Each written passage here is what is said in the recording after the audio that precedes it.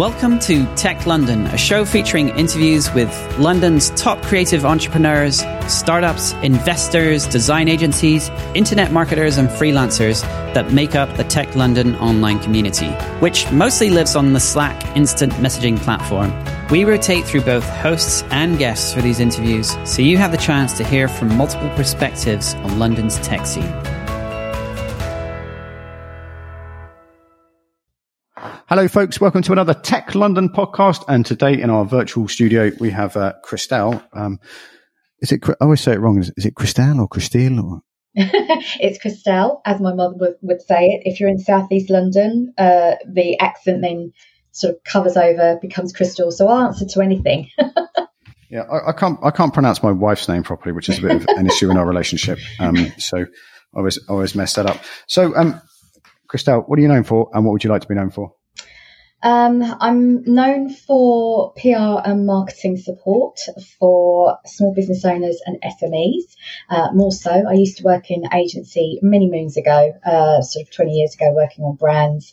And what I discovered there was that there was a lot of time, money and energy being wasted on some things in terms of PR activity, that when you're looking at how to build your brand, how to step up and be your own leader, I wanted to help business owners directly. So when I started working, I founded KV Communications 10 years ago now. Wow. And I really focused in and narrowed in just trying to help support and nurture business owners who I know are completely frazzled, overwhelmed with marketing choices, and probably not having a clue how PR works and how to maximize its impact. And I just wanted to help provide my own style of support, really, as opposed to agency, you must work with me on a retainer. It was like, right, how can we be more flexible? How can we make sure that you know what you're spending your money on and giving you that confidence? And actually that strategy, which is also the really key element to this all, is giving them clear direction as to how to build their brand, how to communicate that messaging across their comms, and through their networks and their communities.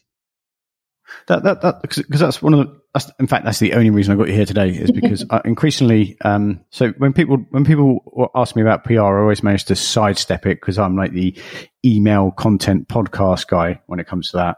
And I've just always given PR a wide berth, and in a lot of projects we're doing now, and like with Jax I work with, we have more reasons to be entertaining PR, and I'm not just saying this to be cute, listeners. I really don't have any idea about it, because it has. You said you've been doing this for like 20 years, so that was like pre-social media. Sorry. Yeah. I wouldn't really know how to function in that era. What has changed, and what are the current kind of, because it's always like, oh, it's a hole you throw money down, and there's like the off chance that your mate who you've hired knows someone who can get you on the front page of the Guardian, and then that happens, and then what happens? It's like, how does it work nowadays? And I know loads of people don't know what they're doing with this. Well, I'll tell you what hasn't changed, Bernie, is that a lot of people don't really understand what PR is, as you've just said. They don't understand the cost because they don't know how to measure it. And the reason why that has been such a problem in terms of, out of all of the marketing activity that you can do, PR is about relationships and it's about reputation. So how do you measure that? Ultimately. And we all heard how powerful word of mouth is. And a lot of people think that PR is this other thing in terms to do with media relations, but it's so much broader. And I think that's where everyone has sort of like either missed a beat, or they're doing it themselves and they just don't realise. And a lot of the times, people will hire a PR because of media relations. That's what they want. And, that's not wrong. I think 94% of PR pros do some form of media relations, because I was sort of looking at the state of PR in 2021, and there was a survey by Muckrack that basically surveyed 1,600 PR professionals. And it was really interesting to see because we wanted to see the difference. And so to see that all of us are still doing some sort of form of media relations, it's not going away anywhere. But what I found really interesting is that I'm doing more and more strategy work, because I kind of see it as your eagle's eye, like you're looking above. If you talk about reputation, and you know how damaging bad reputation can be. And the way that I explain it is that, with marketing and social, you're out there and you're essentially broadcasting, or you're advertising yourself in some way, form or another. But the trick with PR is to get other people talking about you when you're not in the room, and sort of making sure what they're saying about you is positive. And so really, I feel that the majority of people think, well, what's the value in that? I need to make sure that, I'm driving sales. I'm actually, sort of increasing social media figures. So I'm going to do that sort of activity, but they don't realise that it's linked. So for me, it's, we've got so many more ways of communication, and getting across that message of what your company is, what it stands for. It's making sure that throughout your comms, whatever you may be doing, you are communicating that. And I look at it as that, as every business owner, you have almost 5 spheres of I would call sort of like 5 audiences, or 5 spheres of influence. So you'll always have, like, the inner sphere will always be your close connects, your teams, your friends, your family, whoever might be talking about you, supporting about you, making sure that they understand what it is that you do, what it is that you want to achieve, or what it is that your services or products will do. And then you've got, like, community, like whatever communities you're in. It could be local community, it could be sort of community and networks that you're working within. Could be industry, was the third that I look at. You look at shareholders and investors. They also sort of have an impact on what you need to communicate about what you're doing, how well you're doing. But then also you've got media relations and external. So you've got sort of like partnerships and like journalists that want to really amplify that messaging across to where you need to be. And so you've got all of these different audiences, like where you need to be really strong and clear about who you are, what you do, what you deliver, so that when somebody thinks, oh, I've got to think of Bernie, I think of you with podcasts, hence we're on your podcast. But for me, you're my go-to. So that's the whole point, is how do we make you the go-to? And it's where you're communicating that. And I just find it really interesting, because the way that PR has changed over the years is that, again, I was working pre-digital, so we only had like 5 main newspapers, and a desk phone. Yeah, and a fax, would you believe? Sending that information. And I always remember at uni, just before I started, my media sort of tutor turned around to me, the internet may impact how we work going forwards, and it couldn't have changed it any, in a way for the better, because what's happened is that whereas a lot of marketing, I think a lot of agencies just wanted to say that they did everything, so you'd see an agency that will say, well, we're also doing social media, and we're also doing PR, and we're also doing strategy, we're also doing advertising, and they're swallowing up as much as they can. But actually it's finding the experts to pull together your team to make sure as well, if one house can do it, that is amazing, that is truly amazing. But there's so many nuances in terms of making sure that we're joining the dots, as it were. So you could have the best website in the world, absolutely, but or the best piece of coverage, but if that website isn't working, it just, there's a kink in the chain there, and it's a broken link. And I've done this. We were just talking about this earlier, but I now look at it as when a client comes to me, I'm looking at the whole process. I'm looking at, okay, so even if you did want media relations, how do they connect? Like, where are we going back to? And actually, again, what I found really interesting was that, we're reporting more and more on website impact, or if the client isn't aware of it, I'm asking them, I want to see what impact that PR coverage or that PR activity had on website lift, social media lift. Did it drive sales? Are we, having an increase in inquiries? What is it that it's doing? And I'm making sure that measurement is very much in line with, to reflect what that activity objective is and what it is that we need you to do. So in a way, it's changed so much, but I think digital now has helped us put some stats behind it to help people understand that you need the strategy. You need to see, right, where are my audiences? Like, what are the ones that we want to target? And also, where do we want to communicate so that they know us? And then what do we need them to do? And how do we then go and capture them? So with that, when you're like, people listening to this could be sitting in their co-working space around Old Street with a couple of laptops going, right, we've got this, just got a bit of funding. And at that point, loads of people I've spoken to in the past are like, say, we need to get in front of as many people as we can. And then people like you and me say, so when you say people, what do you mean? And and it's very, I've had that myself. It's like really frustrating. It's like anyone that will give me some money because we've only got so much runway left.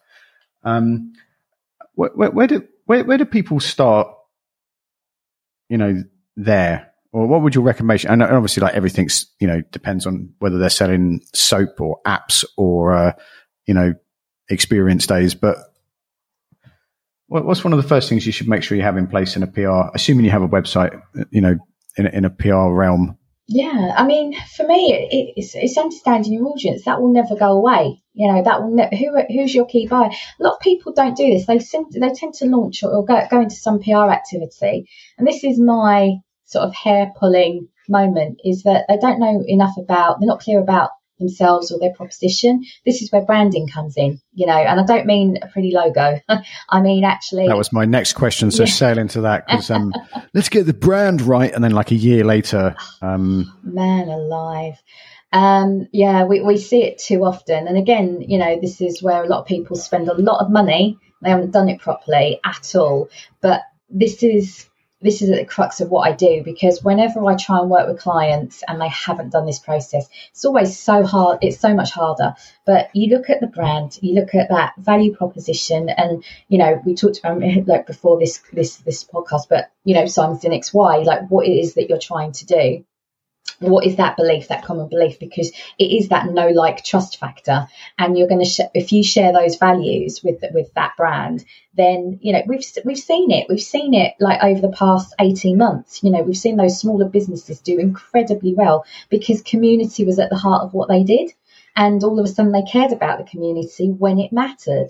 When everyone's sort of thinking about themselves, it's like, wow, this is what this shop is doing, or this company's doing, or this, business is doing. And all of a sudden we want to work with those people, not because, for any other reason, but it's got shared value. And for me, it's during those times that you're being tested, because you look at sort of your brand values, and this is the foundation of who you are and what you do. And if you're able to communicate that, you're going to be tested along the way. Like, it's just going to happen. And this is where, again, the PR head comes in, and you've got issues management, you've got crisis PR, and it might not even be your fault. If it is your fault, then, you weren't true to those values in the first place, or you were just downright lying. But for me, it's making sure that when it hits the fan, people know that, they'll forgive a mistake rather than a lie, if you know what I mean. So again, when you're looking at that branding and you're looking at who you are, what you're doing, and how you're communicating that, how you're showing up, you're stepping up to be a leader, whatever it is you're doing. This is why I think branding and how you communicate that through your marketing and your PR and your comms, it steps you up to be a leader. And actually, everyone tries to jump ahead. If you're doing it in the spheres that I talked about, instead of trying to jump ahead and just get that media relations and that double page spread and it's all going to change everything, you will find that those journalists will come to you. So let me shout out here before we go too far. Is that I want to jump back to the values thing? Is who would you, like, if you arrived at Megatech, who've just started? How do they come up with their values? Because I fall out with people all the time about this. They're like, we should just copy some off the internet, or the marketing department should do them, or loads of different ways. But like that kind of vision and values thing, and I'm certainly not suggesting people spend 6 months on a mountaintop in Brazil coming up with them, because I don't think that's a good use of time, as fun as it may be. But where do you find those? This is why I love working with business owners, because, it's why they started. It's inherently inside of them. Like, what is it that they were trying to do? And a lot of them, I mean, we all know this. A lot of people are in business because, it's like, right, I can see it as the next big thing, and we've just got to push forward. Then that isn't a value-driven business. So accept it, but there'll be a reason you're doing what you're doing. And I'm just going to take the example of the businesses that I work with, because I see it and I recognise it, and I want to work with them because I'm inspired by them. But a lot of them, like, even if you're a tech company, and I had this with a client, I absolutely adored what they were doing, because as it turns out, they'd worked in the hospitality industry, and they saw how hard it was for sort of chefs to go out there and start their own business. So it's like, right, how do we help them make the side income to build up their audience and actually make some money? So they did a direct, like, chef to consumer, chef at home service tech platform. And the whole point was that it's super easy. You go on the platform and you sort of key in like what you want, and it matches you up with a chef in your area, and from everything to enthusiastic cook right up to like Michelin starred chef, if there's one in your area.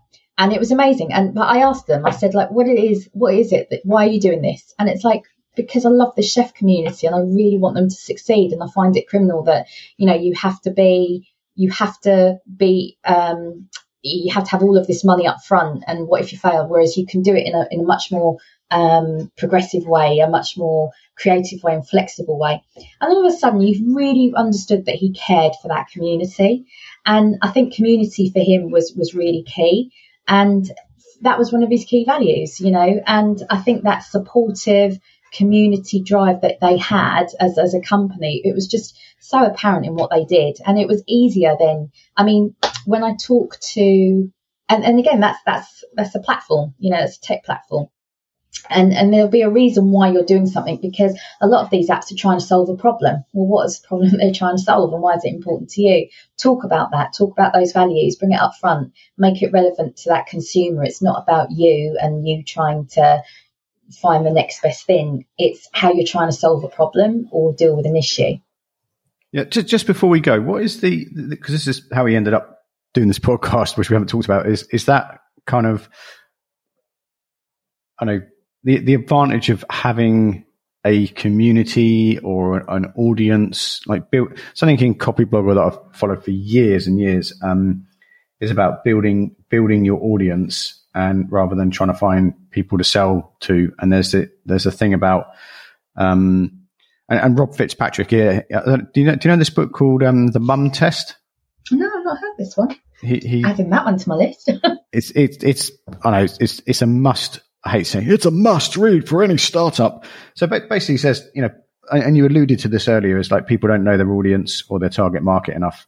And he gives an example, but we'll put a link in the show notes to the YouTube video about this. So he gives the example is you go to your mum and say, oh, you've got an iPad, do you want a recipe app? And she likes you and she says, oh yes, that would be great. But then when you dig a bit harder, it's like, so mum, I noticed you have an iPad. Where do you get your recipes from? And she goes, oh, well, I don't really get any recipes anymore. I just swap recipes with my friends. I've got a lot of cookbooks, and at my age, I'm not really looking for another lasagna recipe. And it's like, so what do you do on your iPad? And she goes, oh, I just do email and look at Facebook. So, do you research on it? No, I don't research on it. I read newspapers. And then you find out how she actually uses the iPad. So you don't go and make a recipe app for your mother. And a lot of companies like from Basecamp to Evernote have like made things that worked, and then they've gone back to, their original thing of being like a note taker and a project tool.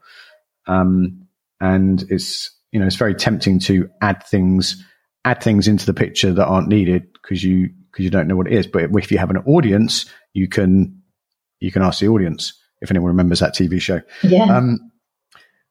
So can you just finish on a bit about, I might have said it already by saying that, actually. Sorry, Christoph, but about building that community and audience rather than just like hammering people for sales. Oh, absolutely. And I think that's why, one of the top skills that PRs sort of can deliver as well is helping with that social media content. Not so much, obviously there's social media specialists and strategists, absolutely. But I think there is that tone in some of the posts that maybe even a social media can have a PR head on them. But like you say, it is making sure that you're using social media for your testing, your researching, and you're asking the questions, not just broadcasting to them and building that community, making it fun and engaging, but also, again, we watch this with social, a lot of people thought, I'll just go on and post, and then they forgot all about the engagement. And again, these algorithms love the engagement, even as the companies have evolved, their algorithms are making it harder for you to broadcast. But for me, with, you've got your social media following, you've got your networking, your groups. If you at first start to be there to build them up individually before you perhaps open up yours, or if you're able to, then it's great to open these things up and invite people, but they must know why. But I genuinely believe that I'm a big fan of community. I'm a big fan of connection and what you're trying to do and what you're trying to achieve, and getting them to work together. And like you say, it's not asking for anything. So, we've talked a lot about collaboration over competition. So when they're joining that community, they know that they're in a safe space. They know they have those shared values, and you're not necessarily asking, if you are selling something, then it's in balance with the value that you're giving within that community. That value needs to be up front. And I think that's why you build that know, like, and trust factor, that you can't fake that. And I think that's why it's so important to build that community around you and pull them in, because you have your website, absolutely, but you also need to, when you're attracting people in, or whatever it is that, if you have the app, your downloads or whatever, you have this gold content, you have this gold audience, but you have to do something with them, and you have to develop, again, going back to PR, that relationship and building up your reputation for you to be that leader. That I think it was Bob Berg, which is in a lot of people listening to this, he that's like referencing Paul McCartney as a new musician. He said that people will do business with people they know, like, and trust. And I've heard really, old people and really new people just riff on that all the time. Yeah, I think I quote him on my website. I totally believe that. Yeah, it is. That's always happened, and the trust thing is higher than ever after the way people relate to mainstream media, politicians, and how we've all come together in the pandemicness we've experienced. So where can we'll put some links in the show notes, but just shout out where people can find you online, Crystal. Yeah, sure. I mean, obviously you've got the website, kvcomms.com. I also do a weekly, I'd call it a live stream, going to YouTube, Facebook, called Small Business Chat, where we talk about small business issues, really. It's 30 minutes once a week, different themes, different guests. And it's really designed to inspire and empower and sort of help small business owners get from A to B. And that is on YouTube, and you can find us on all of the socials, which I shall provide links for. All the socials. Are you still clubhousing? I'm not anymore, actually. I've got to say, we were doing a great hour session, but I think my love is Small Business Chat, and actually it got to the point where I can't produce 2 shows, 2 different platforms. It is so much work, and I always believe that. I think there was a brilliant quote that I heard from a content expert. I think it was Phil Pallen that introduced me to this, but he said, instead of being, everywhere on instead of being on 10 platforms, be a rock star on 3. And, for me, it was I had to look at the audience that I was doing. I'm active on LinkedIn, and that to me was right. I really enjoy Clubhouse. I think it's a great medium. But yeah, I'm on Small Business Chat, has my heart. I had to not get involved in Clubhouse, and in the co-working space a minute in Ilford, they do a show every morning called I think it's Breakfast with Winners. Oh, I see that. Yeah, 5,000 people come. So the other opposite my office, Yeah. there's like 4 guys streaming to 5,000 people every weekday. It's like the Radio 1 breakfast show. And we have people coming in here to like appear on it and stuff like that. It's amazing. And, I know it's a bit like living in Nashville when you like country music, but, that's it. Anyway, I've started rapidly again. Thank you very much for your time and attention, folks. Go to techlondon.io and, just give us a shout in the Slack if there's anything, if you've got any great guests, and anything you'd like to know, we're in there. Look for Bernie J. Mitchell. Thanks for your time today, Crystal. Thanks very much, Tech London. Bye. Bye. You've been listening to the Tech London Show. If you're interested in joining the community or even making an appearance on this show, make sure you join our Slack group over at techlondon.io. Till next time.